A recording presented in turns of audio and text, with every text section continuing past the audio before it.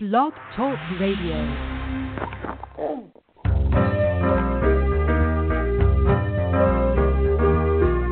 You're listening to Starseed Radio Academy, empowering Starseed to better serve the planet.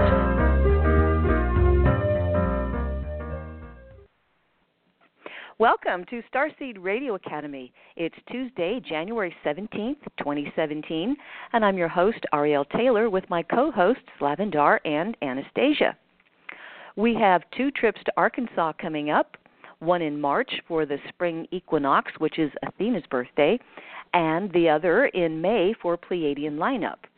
This Starseed gathering is a soul family reunion, and eligibility requires having at least 1 star marking at galactic degree, which is 25, 26, or 27 degrees of any sign. This is a new 4-day event redesigned to bring all Starseeds to their next level of activation. If you feel the call of the crystals and a desire to reunite with your Starseed family, you can register for either our spring equinox, or which is March 17th through the 20th, or the next one for Pleiadian lineup, which is May 19th through the 22nd. And write your inquiries to crystals, that's plural, crystals at starseedhotline.com. Our special guest this evening is Nicholas Pearson, who's been immersed in all aspects of the mineral kingdom for more than 20 years. He began teaching crystal workshops in high school, later studying mineral science at Stetson University while pursuing a degree in music. He worked for several years at the Gillespie Museum, home to one of the largest mineral collections in the southeastern United States. Nicholas is the author of the recently published The 7 Archetypal Stones, as well as Crystals for Karmic Healing, which is due on shelves in late January. And he's currently writing his 5th book. Nicholas loves to empower his audiences with the tools offered by the Mineral Kingdom and offers classes, healing sessions, and ceremonies with them across the state of Florida. In addition to his work with the Mineral Kingdom, Nicholas practices and teaches Usui Reiko Ryoho, and his work includes reclaiming the origins of the system of Reiki by exploring its early period in Japan.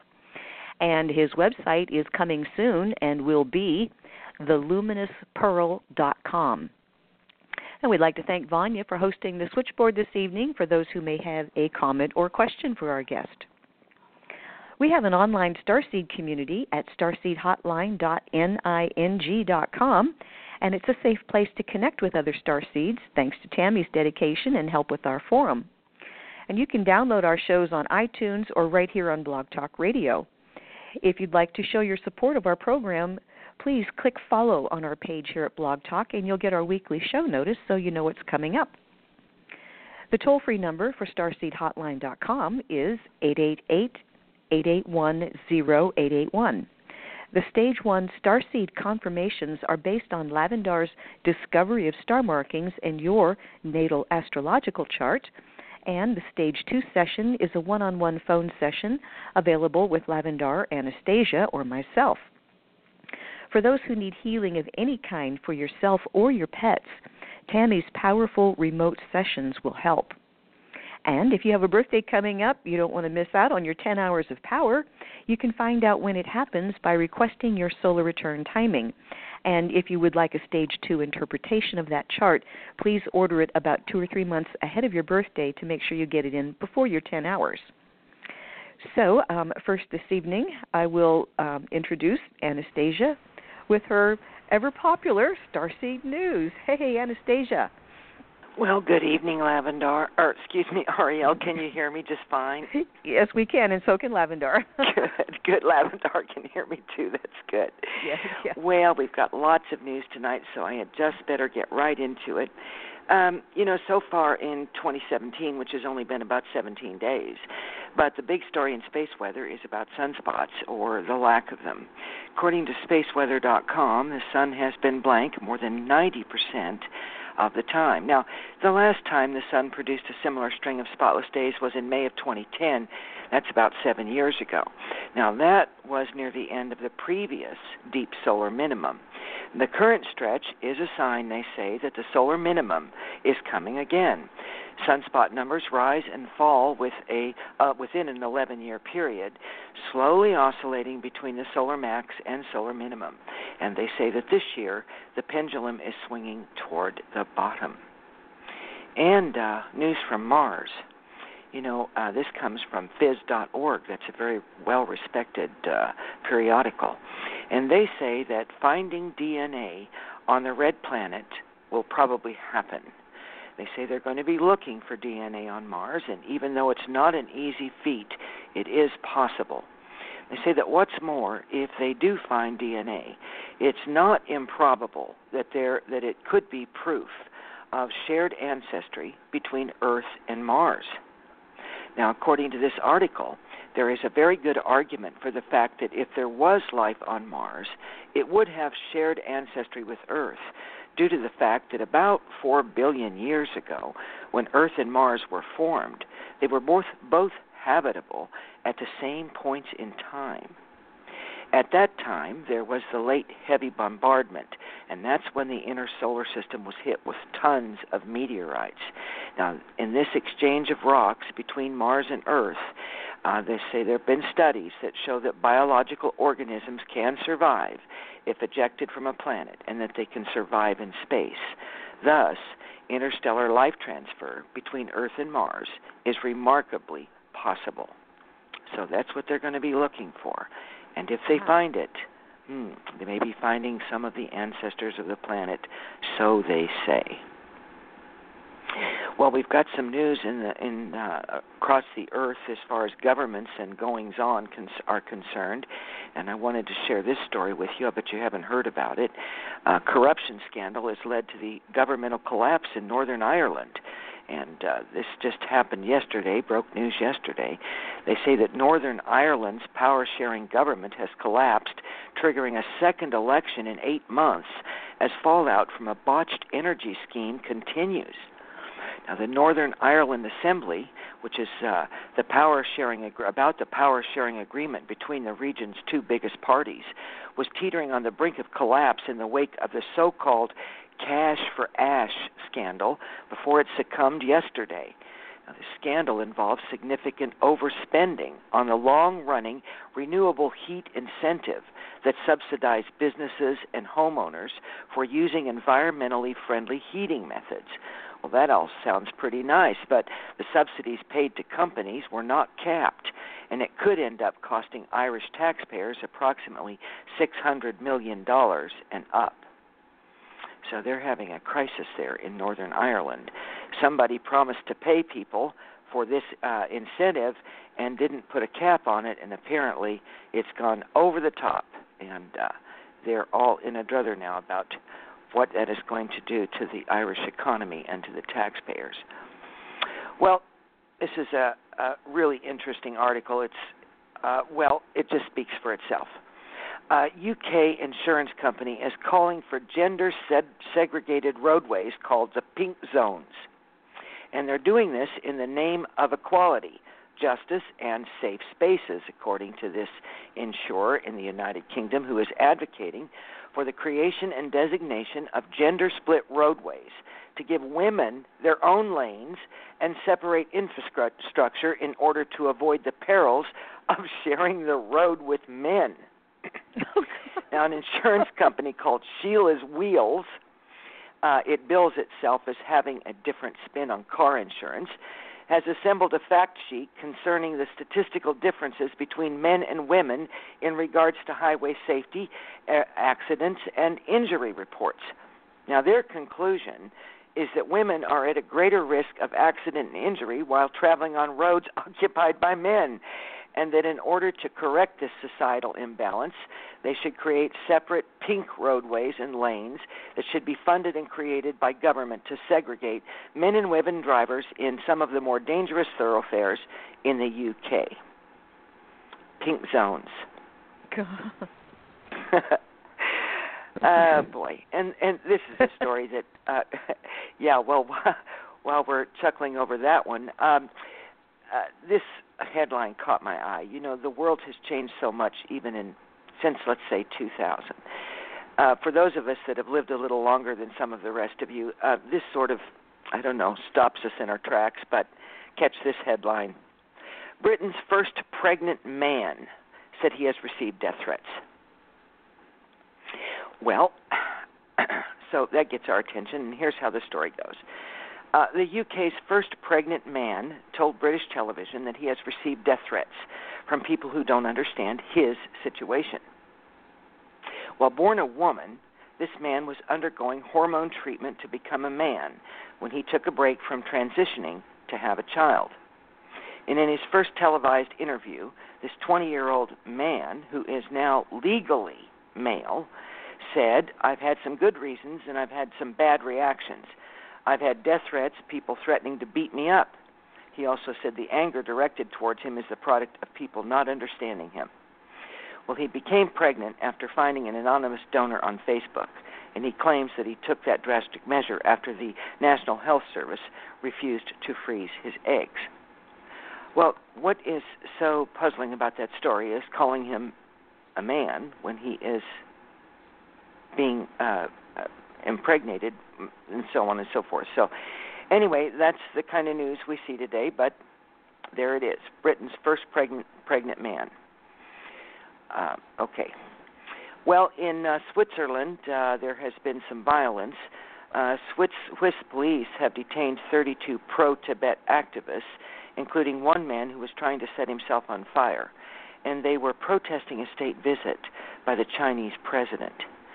Several protesters near a security zone set up ahead of the Chinese premier's visit failed to comply with police instructions, according to Reuters. Police in riot gear arrested protesters and also reportedly prevented one man from setting himself on fire. Now, 14 activists were detained outside the Swiss parliament on yesterday, as they continued to protest past the time limit. People were waving posters with messages like "Free Tibet" and "Don't deal with killers." And Swiss police claimed that they made the arrests to secure safety. Well, in Britain, there's a poll that shows that trust in government, business, and media has collapsed. They say that it's plummeted to disturbing new lows over the last 12 months. The figures show that trust in the British government, which stood at only 36% at the start of 2016, has plunged even further today to 26%. So not only in the U.S., but in Britain, people's confidence in government is at all-time lows. Well, in our science department, military spy laser concept aims to transform Earth's atmosphere into a giant magnifying glass to snoop on enemies. The idea of a laser that can turn Earth's atmosphere into a giant magnifying glass may sound like science fiction, but engineers say that this could be a reality within the next 50 years. A company has come up with a concept for a laser that creates structures in the Earth's atmosphere with similar properties to lenses. They say this could help governments spy on enemies as well as act as a deflector shield to protect aircraft from enemy attacks. Well, one wonders what else that could do, because as a child, I was taught in the Girl Scouts to create a fire by using a magnifying glass. What might that do to the Earth's atmosphere? But there it is. Well, an earthquake has struck Wales. It's caused tremors and a loud rumble. Now, it was a small earthquake, but it's unusual that there should be an earthquake in Wales at all. It was a magnitude 1.1, and they said that there was no damage from it. But the mysterious part of it is that they heard a loud bang ahead of time, and they don't know what the cause was or even if it was a quake.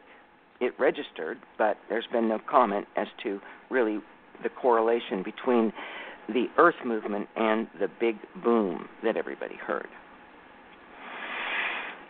Well, there's been global hurricane force winds and out-of-season record rainfall, according to some. In fact, this comes from space weather, as cosmic rays increase. Spaceweather.com and the students of Earth-to-Sky Calculus have been using helium balloons to monitor cosmic rays in the stratosphere over California. And their latest data shows an increase of cosmic rays at 13% since 2015. Well, some people are speculating that the Category 5 hurricane winds in California, Cat 3 winds in Colorado, Cat 4 winds in Europe's blizzards, and all of these activities with the increased winds are probably and possibly related to the cosmic rays increase that have been happening. We shall have to see about that. That's speculation, but that 13% increase in the last year plus a month, less than a month, they say may be causing the increase in these very, very strong winds across the planet. And some pretty good news for the California drought. 350 billion gallons of water top off California reservoirs after record flooding. You know, there was 10 feet of snow falling in California and Colorado. The ski resorts closed from having too much snow. Highways have been cut off with one storm, and all of the reservoirs got filled in California. However, along with that, those storms that soaked Northern California triggered power outages, mudslides, and flash floods. However, that 350 billion gallons of water that poured into the reservoirs has boosted the storage levels not seen in years, forcing dam operators to release water to reduce flood risks, and all but ending that 5-year drought across much of Northern California, although they say there's still drought in the south. So that was a quick remedy, a hurtful one. A lot of things happened with that, but Northern California, anyway, is relieved of its drought concerns for a while anyway. Well, they had an archaeological find in the Yukon, and it puts humans in North America 10,000 years earlier than previously thought. This article tells us that about 24,000 years ago, when much of North America was buried under the ice of the last glacial maximum, a few hunters took shelter in a small cave above the Bluefish River, which is now northwestern Yukon. Now, they have discovered the bones of these hunters as well as horses and other animals that came from excavations early on in the last century. Now they are examining these bones that were discovered some years ago, and it has showed evidence of stone tool cuts. And they say that this is evidence that the Earth has been inhabited a lot longer than previously thought. Some of these discoveries that they found years and years ago are being reanalyzed. And anyway, it traces human life on the Earth to as much as 30,000 years ago. So that's according to Plus One Journal. Well, did you know that oregano tea can heal strep throat, sinusitis, and infections? It can. Wow. They say that drinking oregano tea has long been a tradition in many parts of the world as a home remedy for a number of different ailments. Now, oregano contains many important compounds composed of several phytonutrients, which has demonstrated to have extremely valuable antioxidants. Now, these antioxidants drastically inhibit oxygen-based damages to cells throughout the human body. Now, many studies have shown that oregano has a stronger antioxidant impact in the body than synthetic antioxidants regularly added in processed foods. And this is kind of new to me. You've all heard of BHT and BHA. We see that a lot in packaged food ingredients. I hadn't realized until reading this article that they consider those to be synthetic antioxidants. I suppose that's what that means when they talk about these chemicals being preservatives. Anyway, in a study published in the International Food Journal of Sciences, it was shown that drinking oregano tea has antioxidants results, as well as resulting in lowering the bad cholesterol in our bloodstream, the LDL. So Wow. If you can stand oregano just as by itself, it's pretty strong. It's very, very good for you. And in fact, taking oregano oil in gelatin capsules people, probably a lot of you already know that, is very, very healthy for you. So they say to take that, by the way, with a piece of bread. Otherwise, it can cause a little bit of digestive disturbance. But very, very good for us. So if you don't want to take the capsules, because it's pretty strong stuff, try the tea. Good for us. Well, there's been a little bit of a hubbub on the Internet about mysterious flashing lights that sped past the ISS space station. They say that an astronaut was hiding evidence from the camera with his hand. Now, they are saying that astronauts on board the ISS are deliberately hiding evidence of UFOs. Now, in a video uploaded by UFO experts called Secure 10 and apparently filmed from the ISS, an astronaut can be seen filming the view from outer space with the Earth lit up in the background. But when mysterious moving and glowing lights appear in the distance, the astronaut puts his hand in front of the camera and pans away to cover up the lights. So it's a similar story to the last one when a cartwheeling light form is seen zooming across the Earth, and there again a white-suited hand can be seen covering the view or covering the lens of the camera. So, how long are they going to do this and figure out that they can keep all this stuff from us, huh? The cat's already out of the bag. Why don't they just give it up, okay? Just give it up. Good grief. I guess, I don't know. Anyway, that's it for tonight's news. I'm going to be looking forward to the show tonight, Ariel. And from my heart to all of you listeners, all of you beautiful starseed, have a beautiful week and shine on. Much love to each and every one of you. Well, thank you so much, Anastasia, for bringing us the Starseed news. Always good thoughts to ponder. So we'll get more news next week, and for now, thank you so much. So I am going to get Lavendar and our special guest, Nicholas Pearson, online here. Just hang on a second. Okay, Nicholas, welcome to the show. We're so happy to have you. Thank you so much. It's a pleasure to be here. Well, great. Lavendar, you ready to go? Here, I'm ready. So, okay. Nicholas, tell us a little bit about yourself and how you came to be this enlightened person that's written this gorgeous book. I love this book, The 7 Archetypal Stones. I love it. Tell us about what brought you to the state of awareness of where you are now.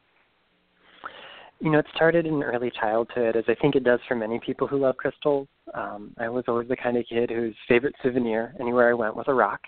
Didn't matter where it came from or what it looked like. That's what I grabbed for. But my grandfather gave me my first mineral specimen. It was a piece of quartz, an Arkansas piece of quartz, no less. And that really changed things for me. Instead of stones just being these sort of inert, lifeless things, they could be prismatic and beautiful and crystalline. And that really sort of began to steer me towards this profound love of this mystical object. So, I come from a household where my father loved to encourage me to grow and read. My family and I would take, pretty regular trips to the library. I would read anything and everything I could. And one week it would be science, the next week it would be mythology or fairy tales or about, world religions. And I started to see these parallels between, how science describes some phenomenon in nature and how native cultures might have interpreted that a little bit more poetically. And ever since then, I've always had this passion for connecting spirituality and science together so we can really use them as partners in co-creating with the world. Well, it's very important for science and to form with spirit. I think that's where we're all headed on this planet, is to have them working together. So let me ask you about the different stones. The one that I wanted to start with, of course, is one of my favorites, and it's about the emerald. And I noticed that you have the emerald on the front of your book as the main stone in the center. But as I was reading your book, I could tell that you were tracking so many different aspects of the emerald, especially when you started talking about the emerald tablets from Atlantis, decoding the stones. So just give us a little rundown on how you feel about the emerald and what it's done for you in your life, and give us some insight to where you think it's going with the Grail stone. Yeah, so emerald is a variety of a mineral called beryl, and beryl gets its name from an unusual component of it called beryllium, and beryllium is not super common in the Earth's crust. Depending on the things that are present with it, beryls can be any number of colors, but the most coveted, the rarest of them, is usually the emerald because its color comes from chromium, and chromium and beryllium rarely ever occur in the Earth's crust together. They occur under such different conditions that there really should be no overlap, and yet somehow the universe surprises us with some precious emeralds every now and then. So we'll come back to why that chromium content is particularly beneficial to us. But for now, we'll look at some of the symbolism behind it. We see all around the world in ancient cultures that had access to emeralds, and they often had to trade them across great distances to get them. They would carve these sort of ornate, beautiful plates or tablets of emeralds. Emerald is a really finicky gem. It's full of a lot of inclusions and things that can cause it to crack in the polishing process. So it took a great amount of skill to be able to carve it, but even today's modern cuts, the emerald cut, which is meant to deepen its color, has this really wide face on the surface called a table. And all of this kind of harkens back to the prototype or the archetype of the emerald tablet. The emerald tablet, pops up in medieval literature. There are people who have channeled sources who claim that it's older. The whole idea of it, though, is that it gives us, in a coded form, the instructions necessary for alchemy. And so when we connect to emerald as a gemstone with its archetypal roles, it points us in the direction of alchemy. It allows us to take our base leaden consciousness and transmute it into something a little bit higher, take us toward that golden state. And that's where its next archetype of the Grail comes into play. The Holy Grail itself is supposed to be this sacred vessel in which the Christ transubstantiated wine into his blood, and even in some churches today, they still believe in that doctrine of transubstantiation, where once the Eucharist and the wine have undergone this process, they are literally, not figuratively or metaphorically, but they literally become the body and the blood of Christ. So that is alchemy in front of our eyes. It happens, on a weekly basis. So the Grail Stone gives us all the tools we need, and that tool is within our heart. Our own heart is the crucible in which alchemy takes place. And the chromium content in the stone, whenever we see chromium in gemstones, it really activates things at the heart center, allows us to really evolve the heart and grow with it. So seeing that chromium content, not just the color green, but also that chrome, gives us an idea that the motivating force behind all alchemical actions is love. So when did you find the emerald tablets? How long ago? Was it something recent, or you've been working with it for a long time? I've come across it in readings here and there, but really I started to work with the archetype of the emerald tablet and looking at various translations that were allegedly subscribed to it when I started writing this book a couple years back. Okay.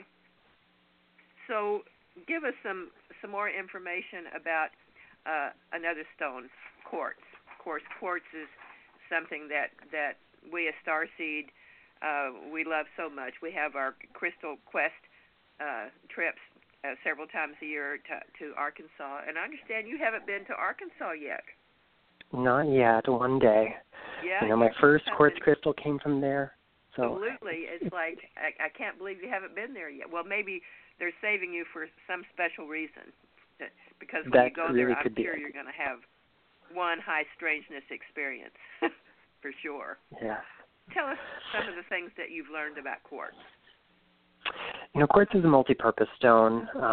The word quartz in English kind of comes from an uncertain origin, from Germanic, but throughout the ages it's also been referred to as rock crystal, and crystal comes from a Greek word krystallos, and we see words like crust that also come from this and implies something that has congealed or something that has frozen in a very permanent way. So to the ancient people, rock crystal was permanently frozen water that had undergone some sort of strange magical process that made it so it would never melt once it was in ice form.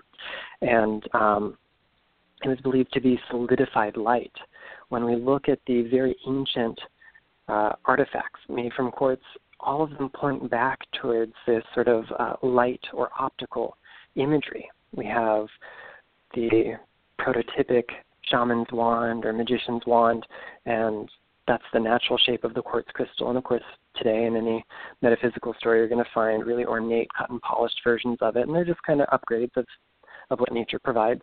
But this is a prism. When light enters a quartz crystal, it is refracted into the entire spectrum. And what quartz offers to us in this way is an ability to work with any avenue or any aspect of life that enables us to grow. In gemstone therapy, we use quartz to attract all 7 color rays in equal temperament. So whatever we might be lacking in, quartz can provide for us. That also makes it a really multi-purpose tool.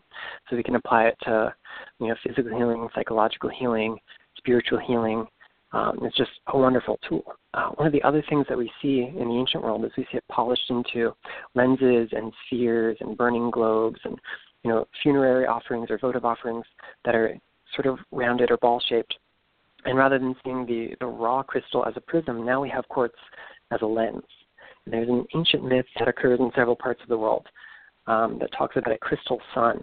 And the sun, as these ancient people knew it, was not a single object, not a single sphere of light or fire, but ambient light in the universe that was collected or refracted through a giant crystal sun, a giant lens in the sky, and then directed down to Earth. And that light coming to us is what we experience as that third aspect of the sun. And since it worked to bring light to the world, this is also how cults in ancient Greece viewed our souls as coming into physical incarnation. We pass through our own sort of metaphoric crystal sun or crystal lens to come into body. And that's also why we see so many burial sites that have these crystal spheres interred with the dead, because that was their way of getting back up into the realm of spirit. They would pass through this lens once more and return to the spiritual world. So quartz gives us this ability to cross the membrane, to pass beyond one level of reality into the next. There was such a crystal craze back in the early 80s, and when all the metaphysical stores started carrying crystals, and then, of course, more metaphysical stores started popping up everywhere, it seemed to be a huge movement. And I noticed that a great deal of attention was drawn to Arkansas area, and a lot of companies went there to get their quartz to make their computers. The Japanese came in, and they raped and pillaged is what they did. And we're still seeing the after effects of what they did there in Arkansas.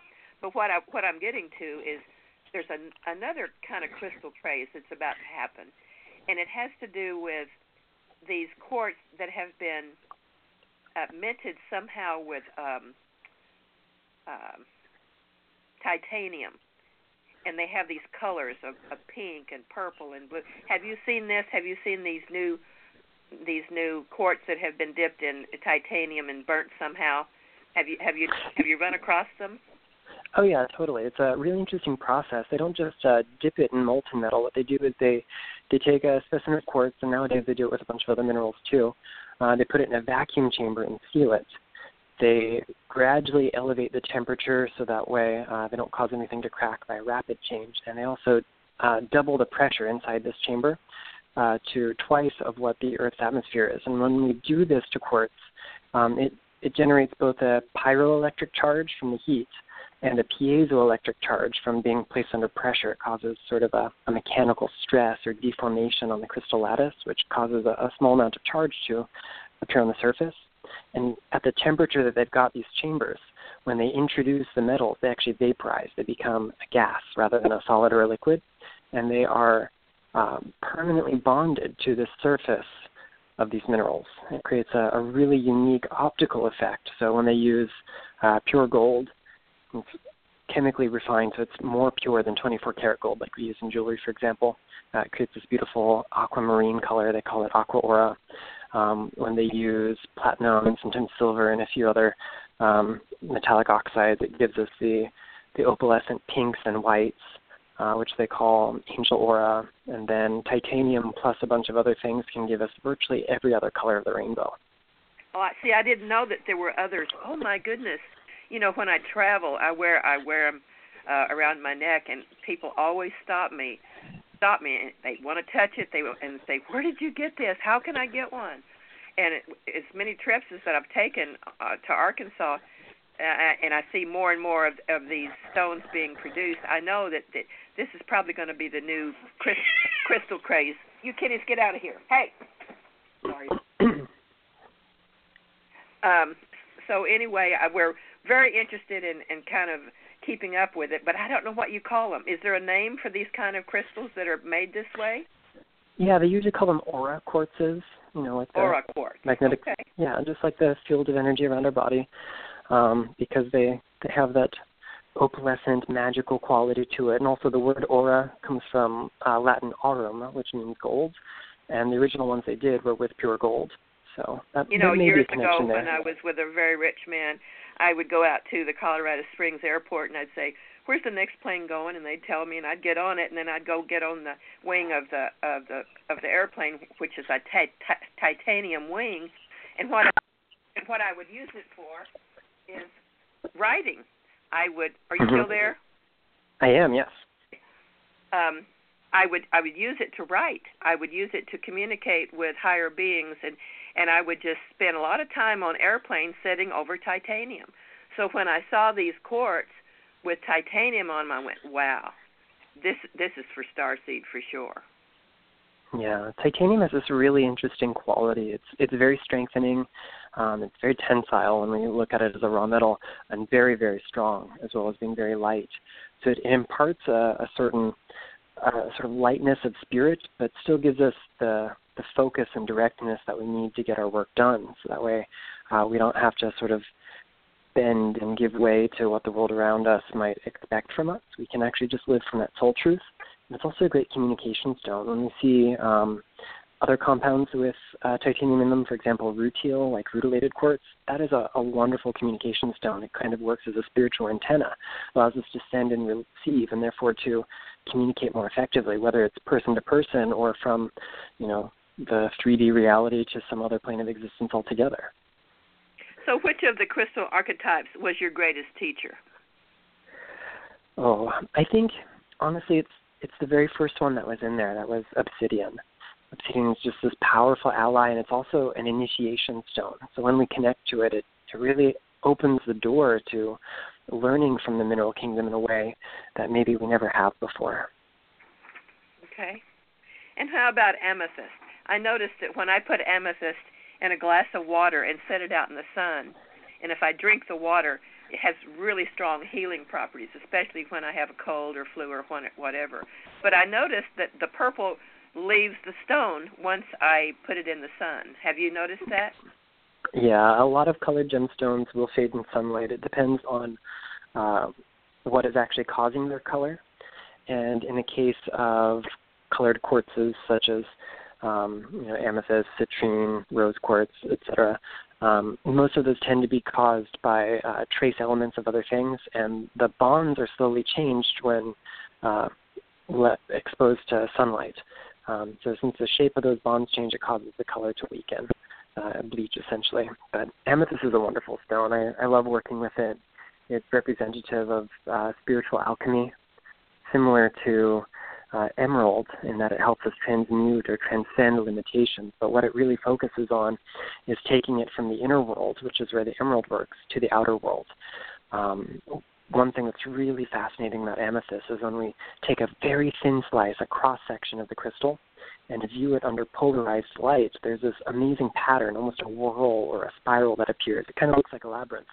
These are called Aries spirals after an astronomer who actually first discovered them. And it's because the direction in which the crystal forms changes back and forth in these patterns to make an allowance for those iron ions to fit in, because they're otherwise too large to fit inside the structure of the crystal. But as a result of doing this, it almost looks like an ornate labyrinth like you would find in a Gothic cathedral, and it reminds us that we have to create sacred space. We have to make our own cathedral, our own holy temple. And that might start on the inner plane, but it gradually moves to the world around us. And especially like our listeners, anyone who's tuning in, we are the ones who are chosen to sort of work on behalf of the world at large and to treat everything as our holy sanctuary. And Amethyst gives us all the tools that we need to do that, the clairvoyance, the intuition, sort of spiritual kick in the butt that we get sometimes, but it also endows us with the gifts of alchemy, with violet flame, with so many other tools that help us remove and transmute the obstacles and disharmonies that are present in the world around us. Yeah, very good. I wanted to ask you, are you familiar with the Jeffrey mine, the little tiny crystals that come out of the water that they're called solution quartz. They're grown in water. Yes. They don't grow in the earth. They grow in water. Are you familiar with them? Yeah, I have a handful of them. Well, I was told to get about 40 pounds of them. We hired a diver to go down and get some, and we took them to Cairo, Egypt. And when the Pleiadians showed up, and we gave them to them, and they put them in the Queen's chamber, left them there for a couple of days, then gave them back to us. And then I came back and distributed them all over the world. And then the second batch that I thought was distributed wasn't. The man that I was with, little booger, when I'd sent him to the post office, he'd take some out. And I didn't know it. So when he died, his daughter brought me this box and had like 10 pounds of them. So now people that have these star markings in their charts and people that come to these the quest in Arkansas, we give them to them. And they kind of have a mind all of their own. They let you know where they want to go, and Absolutely.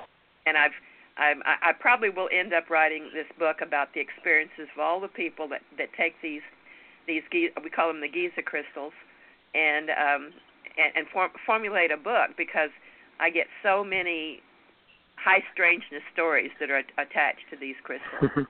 I wanted to know if you knew about them. I've worked with solution quartz here and there. I have some specimens that they're small, like maybe quarter-sized, that a friend gifted to me, and they're actually still in the original matrix. So before the mine flooded especially, and you could get down to dry spots, the crystals formed in this sort of muddy goo that hardened into something they call mountain leather. It's an asbestiform mineral. It's very really flexible. gold looking. It's kind of like placenta. It's like a placenta that it grows in. Yes, that's really a lot like it. This is a real high quality form of quartz. They often form these ornate double terminated crystals. Many of them are so adamantine or lustrous, so brilliant looking, because of how they form in water. And to me, they feel like they're relatively young, geologically speaking. So they were formed under some sort of auspicious, maybe cosmic influence. They really accelerate our physiological healing process. A friend of mine who's a total skeptic gifted these to me because it changed her mind. She's an old school rock hound, and she said, well, I've been diabetic my entire life, and I used to get these wounds that just wouldn't heal, and I started collecting minerals, and after some time I got these Jeffrey's quartz crystals, and they would cause these sores to just disappear in a matter of days, things that, in her experience hadn't healed in months. So they're really magical. Oh, very magical, very magical. In fact, I want you to email me your mailing address, and I'll send you a little batch of them with a piece of paper that describes what they are. I'd like for you to have some. Oh, thank you. That means the world to me. I really appreciate that. Yeah, I realized that I should have done this already. Okay, sorry. Okay. So tell us anything you want to tell us about your book or what you've learned but writing the book about these stones, and anything you want to share with us about the experiences that you've had in these 20 years of working with the different gemstones. I think the entire thing can be summed up in saying that the mineral kingdom represents our oldest teachers. These are, the original forms of consciousness on planet Earth, and even biological life is owed to the interaction of these early inorganic compounds. So we literally descend from the stone on which we walk, and you can't have human culture without rock being involved in somehow, because if nothing else, even in today's very modern world, we live on top of it.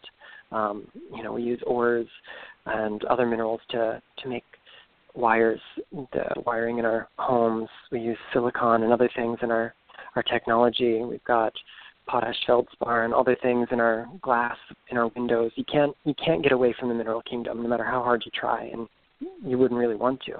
But when we just take our time to pause, reflect, and deeply connect with no expectation or attachment to outcome, that's when the mineral kingdom is here to offer us new tools or new teachings, or sometimes very old tools and very old teachings that we just happen to have forgotten. So it's really a gift to be able to connect with crystals. I absolutely love being able to share this with the world. It was sort of my hobby for many years. And then I took a leap of faith and left my career in corporate America and decided to devote myself to writing and teaching. And here we are. Well, you're doing the joy of your life. That's what you're doing. And I wanted to ask you, how do you think that your book will impact the academic world and the scientific communities that are working with minerals? Do you see them taking your book and taking it to the next level? It's funny you ask that because I recently have been invited to start working with academia for the first time since devoting myself to the mineral kingdom just like this. I used to work for a mineral museum when I was in college, just quote-unquote randomly assigned, not that we believe in such things, no happy accidents there. That was certainly some sort of divine assignment. And I was recently invited to come back to my old university, Stetson University in DeLand, Florida, to speak to some of the classes and also to do a free event and connect with the Mineral Museum all over again. So this is just this wonderful opportunity to bring together spirituality and academia. And what I'd really love to do is maybe invite people who work in archaeology and anthropology to start interpreting the evidence they find, the stone tools or gemstones or other mineral substances in ways that might be a little bit more spiritual, that might be a little high-minded than just mechanical. I would love to see people who are geologists and petrologists and people who deal with just the cold science of minerals start to look at them as maybe not living, breathing things, but tools for changing consciousness. So I'm hoping there might be a little bit more dialogue in the future by connecting with academia. There was a television show, I think it was on the Weather Channel, and it was about 2 or 3 different groups of people that were up in Colorado digging for gemstones. Have you seen that program? I've caught a couple shows here or there, yeah. I thought it was kind of fascinating to watch how they were doing it and how they were presenting it. It's I haven't seen it on for a long time. I haven't seen it this year. I've looked for it, but it wasn't there. So I'm hoping it comes back. So you live in Florida now, is that right? I sure do. I'm in Orlando, Florida. So the people in your community, are they metaphysically inclined? Do you have a lot of metaphysical centers in Orlando? We sure do. There's a wonderful group of people here. I'm originally from southeast Florida, a little town called Stewart on the Treasure Coast, and we had a small community, but it was very awake, and it has just been growing. Florida in general, because we get so many visitors from around the world, especially here in Orlando, has this opportunity to connect with people of so many different faiths and backgrounds and ideologies that we can really grow together. And it's wonderful to be able to teach and share the message here. So when you travel, do you have crystals that you have in a little bag, and do you hand them out to people that you see that you know just needs a crystal? Do you do that? Not very often. Sometimes, though, it happens, and to my shock and sometimes horror, my favorite stone in my pocket will come out and go into someone's hand, and I will bid it farewell. But, I know when that happens. I know that feeling. It's doing someone's work that they really need. So I'm happy to see it happen when it does. Even though I might lose a treasured friend, I know we can still work together etherically. Yeah, good.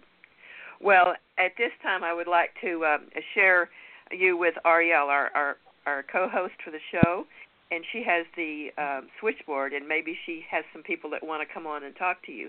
Would that be okay? Would you be willing to do that for a few minutes? Absolutely. Okay.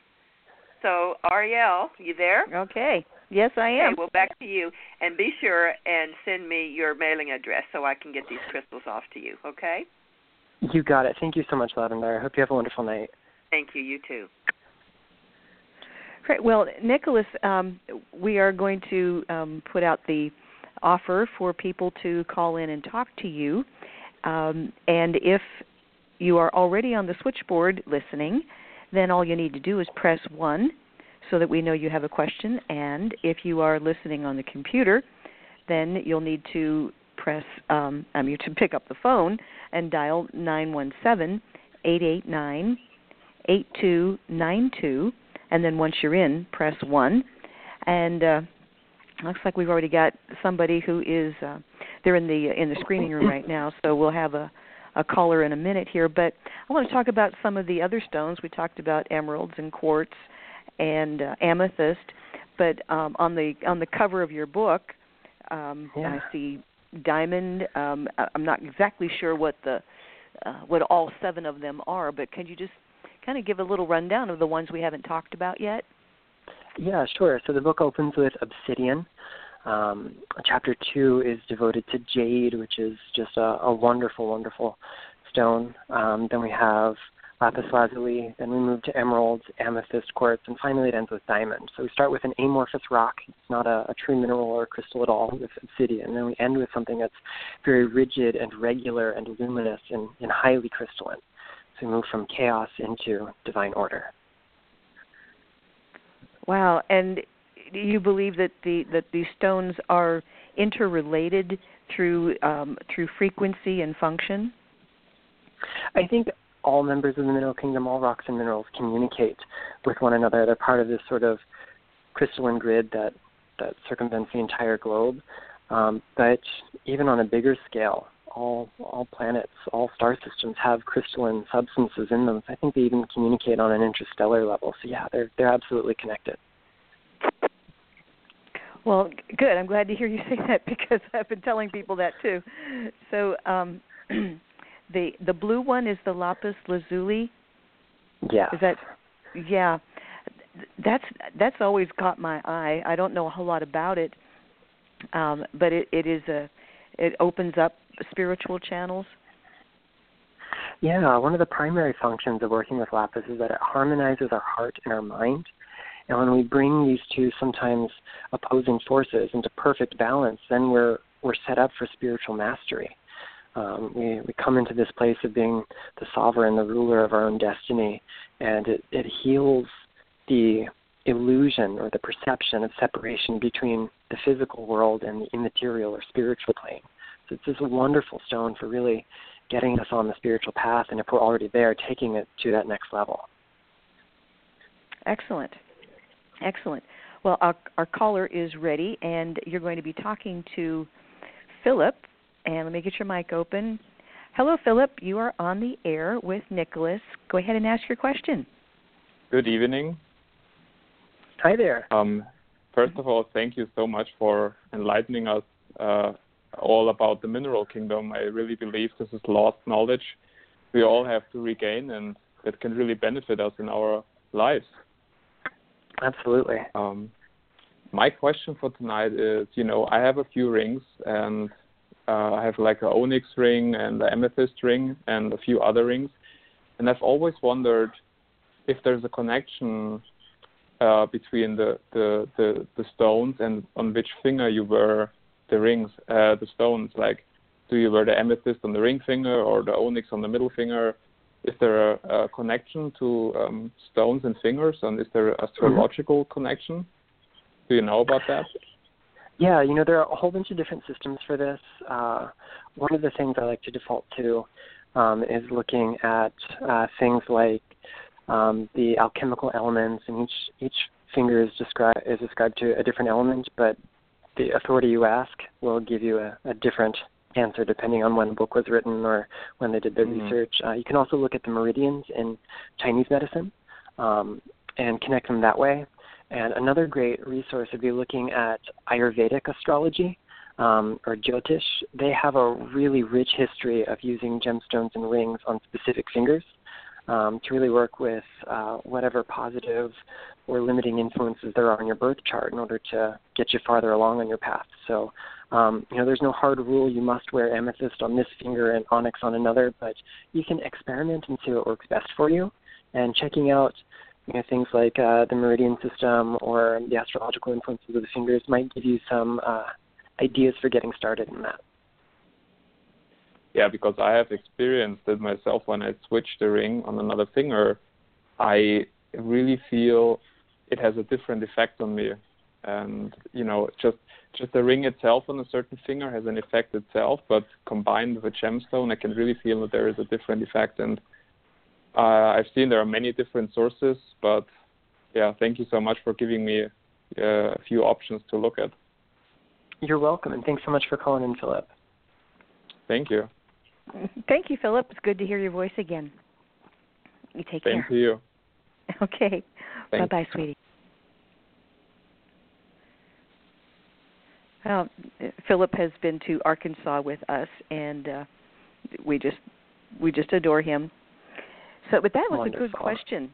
That's a good question. Yeah, it really because, was. Yeah, and it made me wonder about the other side of the coin. Are there certain stones which would have energies that would be beneficial in a circumstance, but outside of that circumstance, you'd want to put it away? Oh, yeah, absolutely. And I think this varies from person to person. There really aren't very many absolutes when dealing with crystals, especially in a spiritual context. But, one of the things to look at is how does it make you feel? Your biggest teachers in the mineral kingdom are not usually the ones that make you feel all warm and fuzzy. Those are going to be your most comfortable stones. But our real teachers are the ones that might dredge up feelings that are a little uncomfortable or might take us outside of our everyday reality or everyday consciousness. However, those aren't necessarily the stones that we want to carry with us when we go and run errands or clock into work or, sit at the desk in school. We might need to choose our tools a little bit more appropriately based on our circumstances. So, what works for me might be something that's entirely different from what works for you, and you just get to honor that as you go. I agree with that. And as far as stones that are grounding, which would you put in that category? There are a lot of really wonderful grounding stones. One of my go-tos, if I have to be really normal, we'll call it that, is hematite. It's a very dense iron oxide. It's in the trigonal crystal system. It's got this really close association with our physical bodies. The iron in it gives us focus and enhances our drive and motivation, but the weight of it, the overall density or specific gravity, really anchors us in physical reality. Some other great grounding stones for other reasons might include shungite, which is rich in carbon, crystalline and non-crystalline carbon. You've also got smoky quartz, which is a little less intensely grounding than most of these other stones. Black tourmaline is a great one. And, of course, my old friend obsidian is very grounding, too. And the first one you said there was a little glitch in the audio. Did you say hematite? Yes, hematite. I'm sorry about that. Okay, yeah, because all I heard was tight, and I thought, okay. Well, good guess, yeah. then. Yeah. Well, that's... I'm not as well-versed as you, obviously, but it's just that I've always heard about hematite, yes, and black tourmaline, and, of course, obsidian, but I hadn't heard of the others. Yeah, they're all wonderful. So, choose the ones that work well for you, and you might find different grounding stones are better for some applications than others. So it's good to have a well-stocked toolbox. Yeah, it's sort of a double-edged sword. You don't need every crystal under the sun, but you certainly will want them. So find the ones right. that really call to you, and start with a small toolkit. And if you start working with other people, doing crystal healing sessions or guiding people through meditations, you always want to work with the crystals that you know best. And that you'll find that you'll start being attracted to crystals that might not have lessons for you, but might be appropriate for the people that you see on a regular basis. And then even if you're just working for you, after you work with the same ones over time, your energy field starts to crave something new. A new lesson might come up, a new opportunity to transform might arise, and that's when you'll find some new crystal coming into your life one way or another. It's uncanny how they know when yeah, things absolutely. just show up like that. So you said you have another book that's going to be out very soon. Yes. Can you talk about that, the Crystals for Karmic Healing?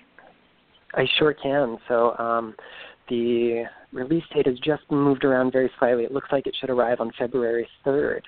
But one of the deepest levels on which we can heal is on the level of karma, the causal point of origin of any condition, whether it's rooted in this lifetime or a past lifetime or even a future one, because all time is simultaneous.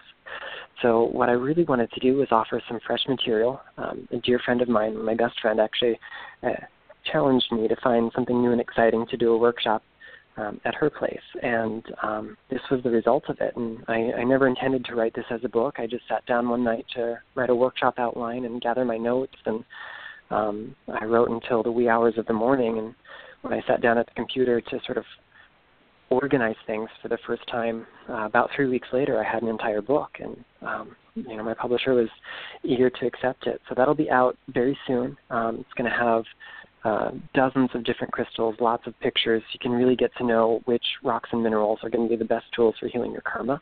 And then also, I've just received word that my third book will be available in September of this year, and that one is called Crystal Healing for the Heart. Wow. So, and was the 7 Archetypal Stones your first book? It absolutely was, yeah. Wow. Well, you're just on a real roll here, and I'm trying. I would, when I called Lavendar a couple of days ago when I was doing the show announcement, it dawned on me that when basically between the 15th and the 20th of any month, the sun is at galactic degree, and in January. It's a galactic degree, which is the mark of the crystal grid. And I thought, did you plan this?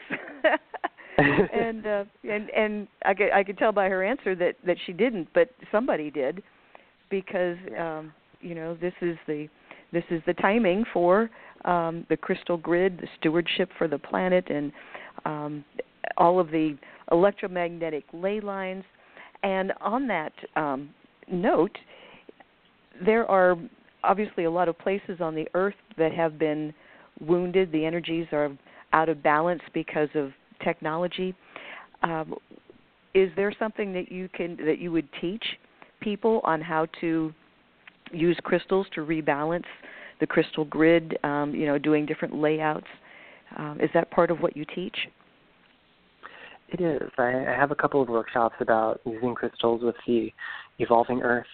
One day that'll comprise a book all its own, but also in my book on healing karma coming out in a couple short weeks, there'll be some tools for working with planetary karma or global karma, and even that's going to positively impact the earth grid.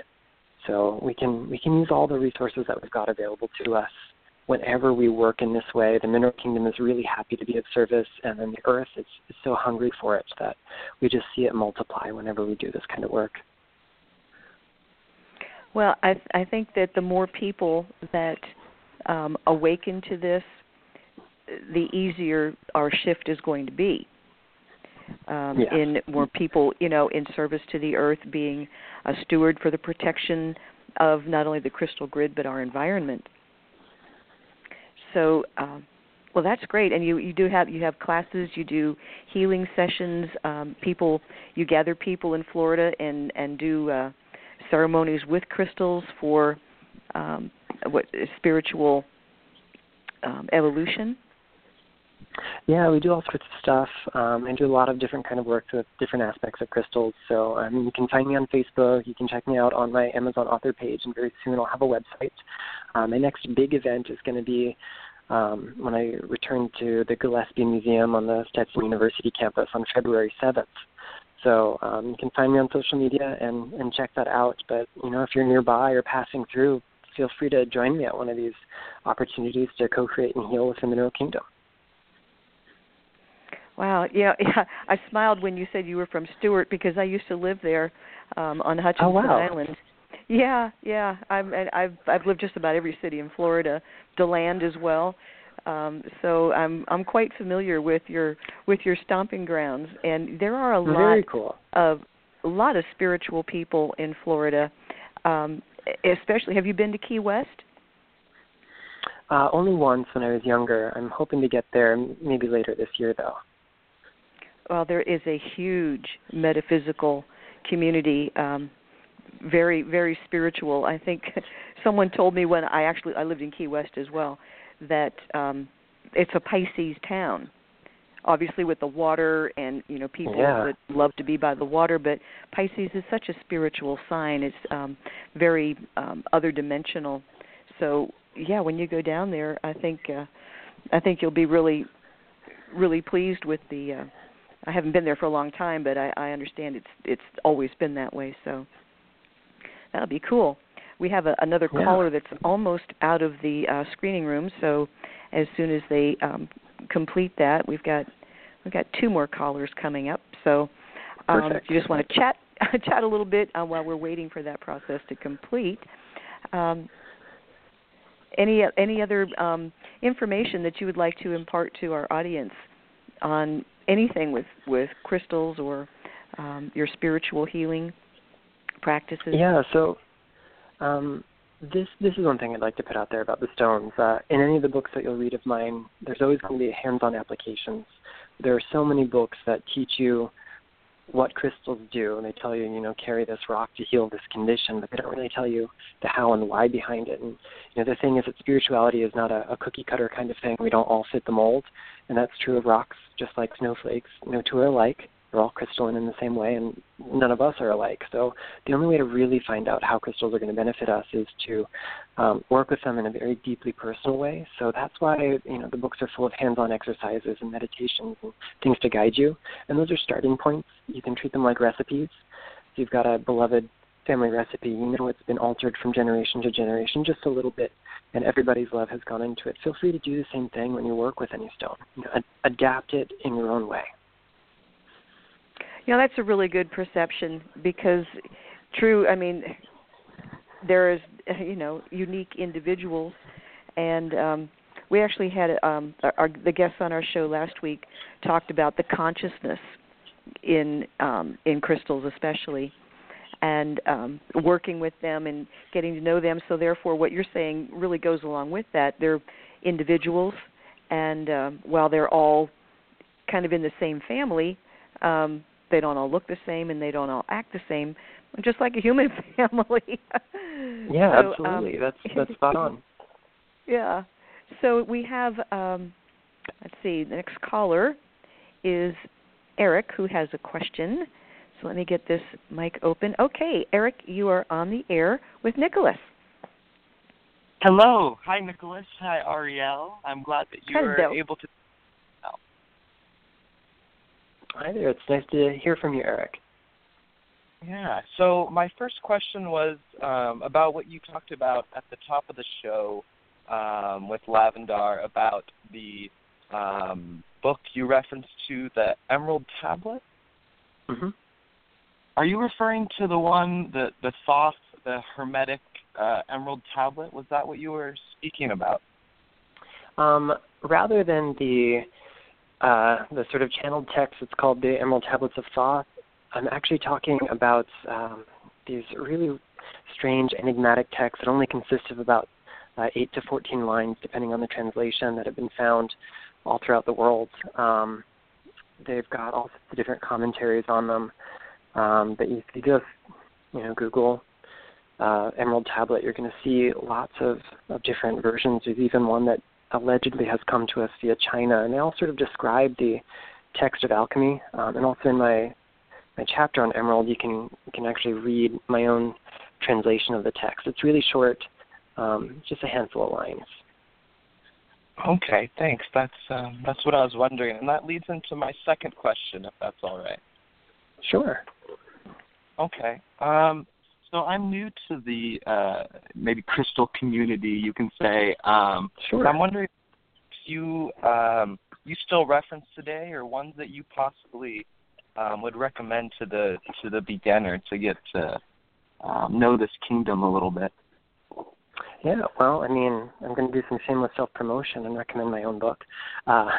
Even if you want to know about more than just those 7 stones, there are about 80 other stones that are mentioned in it. Every chapter teaches you through all the different permutations and colors and varieties of each of those 7, but also teaches you about its cousins that might be related chemically or morphologically or even just in color in some cases. It's going to teach you some really unique applications of a good number of stones. Some of the more popular texts that you're going to find out there, the Crystal Bible series is over 3 million copies in print. Judy Hall is wonderful. She wrote the foreword to my second book. If you really want to learn about the hands-on application of crystals, I have to steer you towards Katrina Raphael's original Crystal Trilogy and then her 4th book, which she put out a few years ago. And in order, they are Crystal Enlightenment, Crystal Healing, The Crystalline Transmission, and Crystalline Illumination. Her work is so seminal and has touched the lives of so many crystal workers, even if just by, being lost in translation, where she taught someone who taught someone who taught someone, and we owe modern crystal healing to her. And my all-time favorite book is out of print in the English language. If you read Japanese or Spanish or German, you might have a better chance of finding it, but it's called Crystal Journey, and it's by Jane Ann Dow. And Jane Ann was a personal friend of mine, and she was just one of the most inspiring human beings I ever got to know. So her book is wonderful. Wow, great. Thanks. I will check some of those out, and thanks for coming on the show, and thanks, Ariel, for taking my call. And, yeah. Well, it's my Thank pleasure, you, Eric. Thanks so much for calling in. Okay. Bye-bye. Bye. Okay. That was good references there. So right now we have a question from our producer, Vanya. So I'm going to bring you online, sweetie. Okay, Vanya, you are on the air, ready to go. Hello, hello. Hi, Nicholas again. Hi there. Hi, I have a question for you. So I'm sure you've gotten this a lot in your practice, but maybe not everybody wants to or has even thought of this. But in your personal opinion, with working with the crystals, what would you say that tumbled crystals versus actual crystal points are lesser or equal to or as powerful as or better than crystal points? So a tumbled version of a stone versus a natural point. So this is a really good question. I do get questions like this a lot, and I think it's really important to touch upon it. The idea when we work with any stone, any crystal, is we want to remember that form follows function. So whatever application that we need the stone to follow through on, we need a shape that is beneficial to that. So that means, if you're laying stones on the body, round tumbled stones might have a tendency to fall off. So you could do raw stones, you could do polished flat pieces like cabochons, like are often used in jewelry, or even just flatter pieces of tumbled stones. If you have a pocket rock, you might not want something sharp and pointy in your pocket or wherever else you're keeping your stones. So a tumbled stone might be great for that. I have a profound love of raw specimens, mineral specimens that are just in their natural state, but also in gemstone therapy, which is a really unique way of using gems. We use spheres, perfectly rounded, high quality, only the top 1% of any gem material. And that's because the shape of the sphere radiates equally out in all directions at once. So even when we polish the external shape of a gem, we can't alter its inner composition. We can't change the inner geometry from which it's made, but we can kind of change the distribution of its mass, which affects its energy field. And so spheres are very regular and very gentle. They can also be very rigid and precise depending on the material they're made from. So experiment, find the shapes that work for you. What works in one application might not work in another. So, your pocket rock versus the one you lay on the body. So just have fun with it. And, if you're guided to a stone that you normally wouldn't, in my early days when I was all raw specimens all the time, I never would have gone out of my way for a polished stone, and then it happened, and then I found gem therapy, and we love polished stones and gem therapy. So you can't go wrong. If it's working for you, it's working for you. Excellent. Excellent. Do you communicate with the beings within the inside the stones? Yes and no. It kind of depends on what's happening. While I do believe there is consciousness in stone, I don't necessarily know that these are like individualized entities or individualized consciousness. Sometimes you really tap into something that is almost like an oversoul, sort of Davic or architect level that's sort of responsible for all members of that crystal family. And other times you find a really individualized personality that's only in that one rock, and no matter how many others like it you get, they're never quite the same. So some stones speak very loud and clear to me and not to other people, and vice versa, and other stones don't really speak much at all. And it's partly because we might not be in the space to hear it, or maybe just because its message isn't meant for us. Excellent. All right, that's an excellent answer. Well versed. Thank you. No, thank you.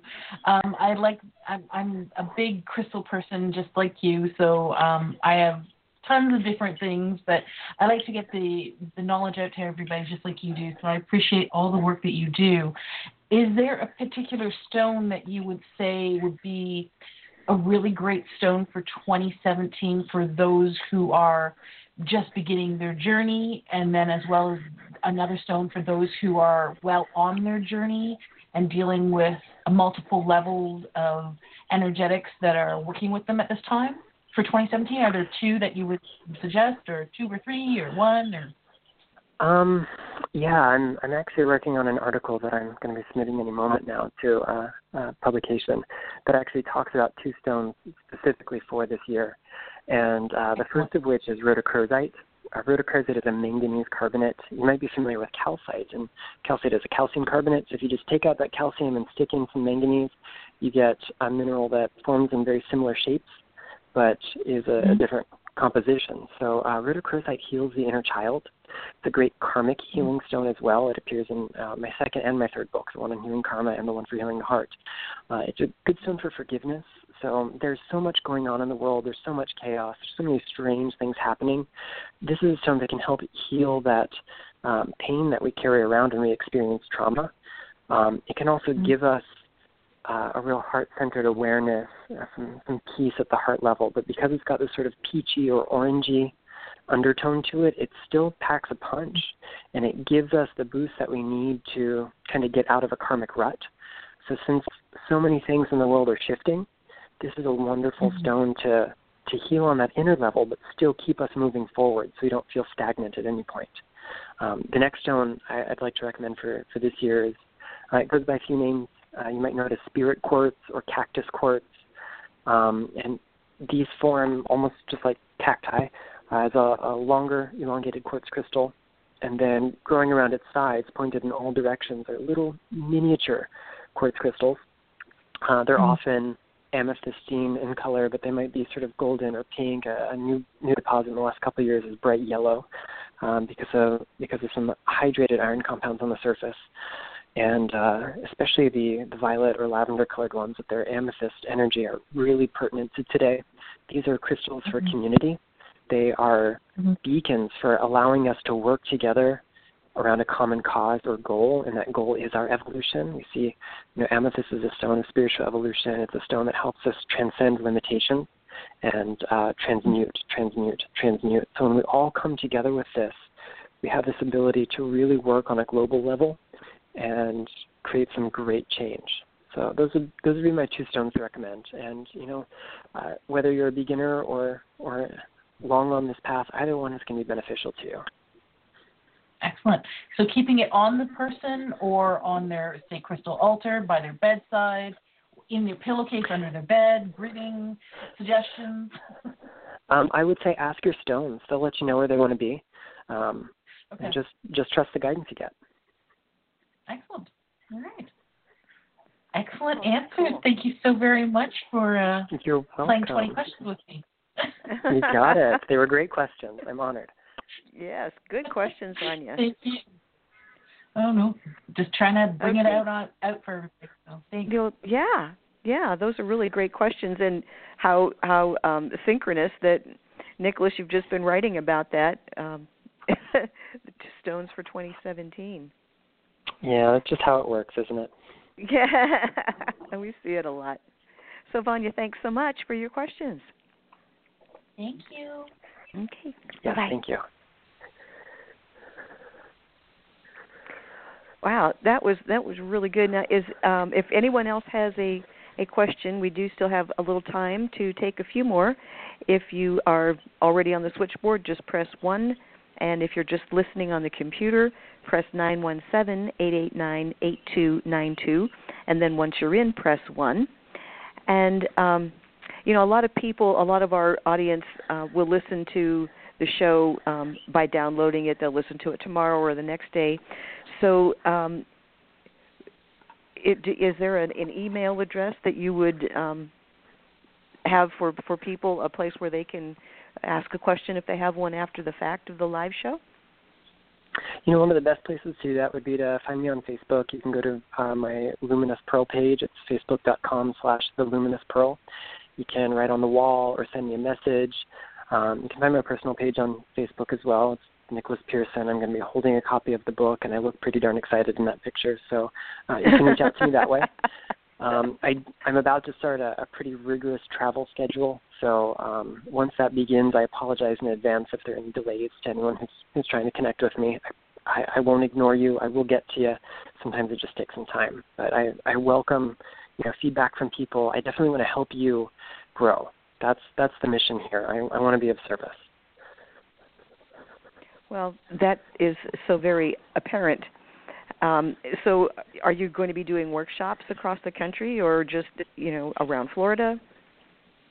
I'm starting with a tour here in Florida, workshops for all levels of interest, all ages. I'll be doing some free events as well, lots of book signings, some more interviews and podcasts and things.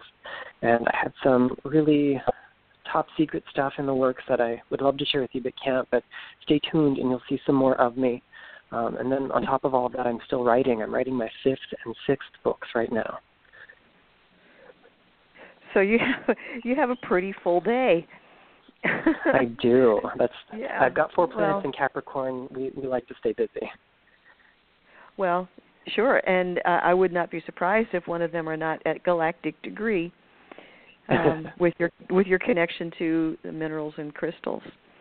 And, we would love to see you in Arkansas. And if you get there by yourself or whether you come with us, I'm sure it'll be a wonderful experience for everyone. Yeah, definitely. Yeah. We'll have to place that out in the universe to help us manifest it. Well, I think that would be a wonderful thing. So, it doesn't look like we're going to have any more callers. I don't see anything coming up on the switchboard right now. So, is there anything that you would like to say in closing? Well, I definitely want to thank everyone for calling in. Thank all of you wonderful ladies for being our hosts, for the invitation to be here. The Stones are here to support us. My job at the moment is just to help you listen to it. So, check out the book. There are more coming, and I really look forward to connecting with as many of you as possible at some of these events. Well, that would be excellent. And your books are on Amazon, you said, as well? Yeah, they are. You can find them on Amazon.com. You can visit your average Barnes & Noble, and they might be in stock. You can buy them online from just about any place they sell books. You can visit my publisher's website, innertraditions.com, and order directly from them. And then if you see me in person, chances are there's a copy of my book somewhere laying around that you can purchase as well. That would be a good guess. Okay. Well, great, Nicholas. It's been wonderful having you on the show, and thank you so much for the information, teaching, and guidance and inspiration concerning not only crystals but the other minerals, gemstones, all of the oldest kingdom in the world. And they are record keepers, so they really have the wisdom, as you said, if we can only hear it. So thank you so much for your mission, and I know that you will accomplish great things. And certainly when you have another book coming out, let us know, and we'll have you back. Sure thing. Thank you so much, and I wish you all a wonderful night. Thanks so much. So from all of us here at Starseed Radio Academy, we thank you all for listening. We'll be back next week. And until then, remember to count your blessings every day. And Nicholas, thank you once again. Good night. Thank you.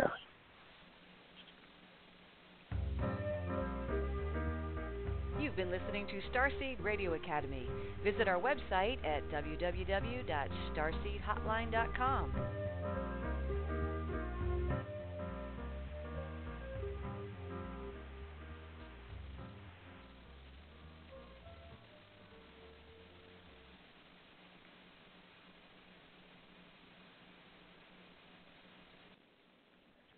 Step into the world of power, loyalty, and luck. I'm gonna make him an offer he can't refuse. With family, cannolis, and spins mean everything. Now, you wanna get mixed up in the family business. Introducing The Godfather at ChumbaCasino.com. Test your luck in the shadowy world of The Godfather slot. Someday, I will call upon you to do a service for me. Play The Godfather now at ChumbaCasino.com. Welcome to the family. VGW Group. No purchase necessary. Void where prohibited by law. See terms and conditions. 18+.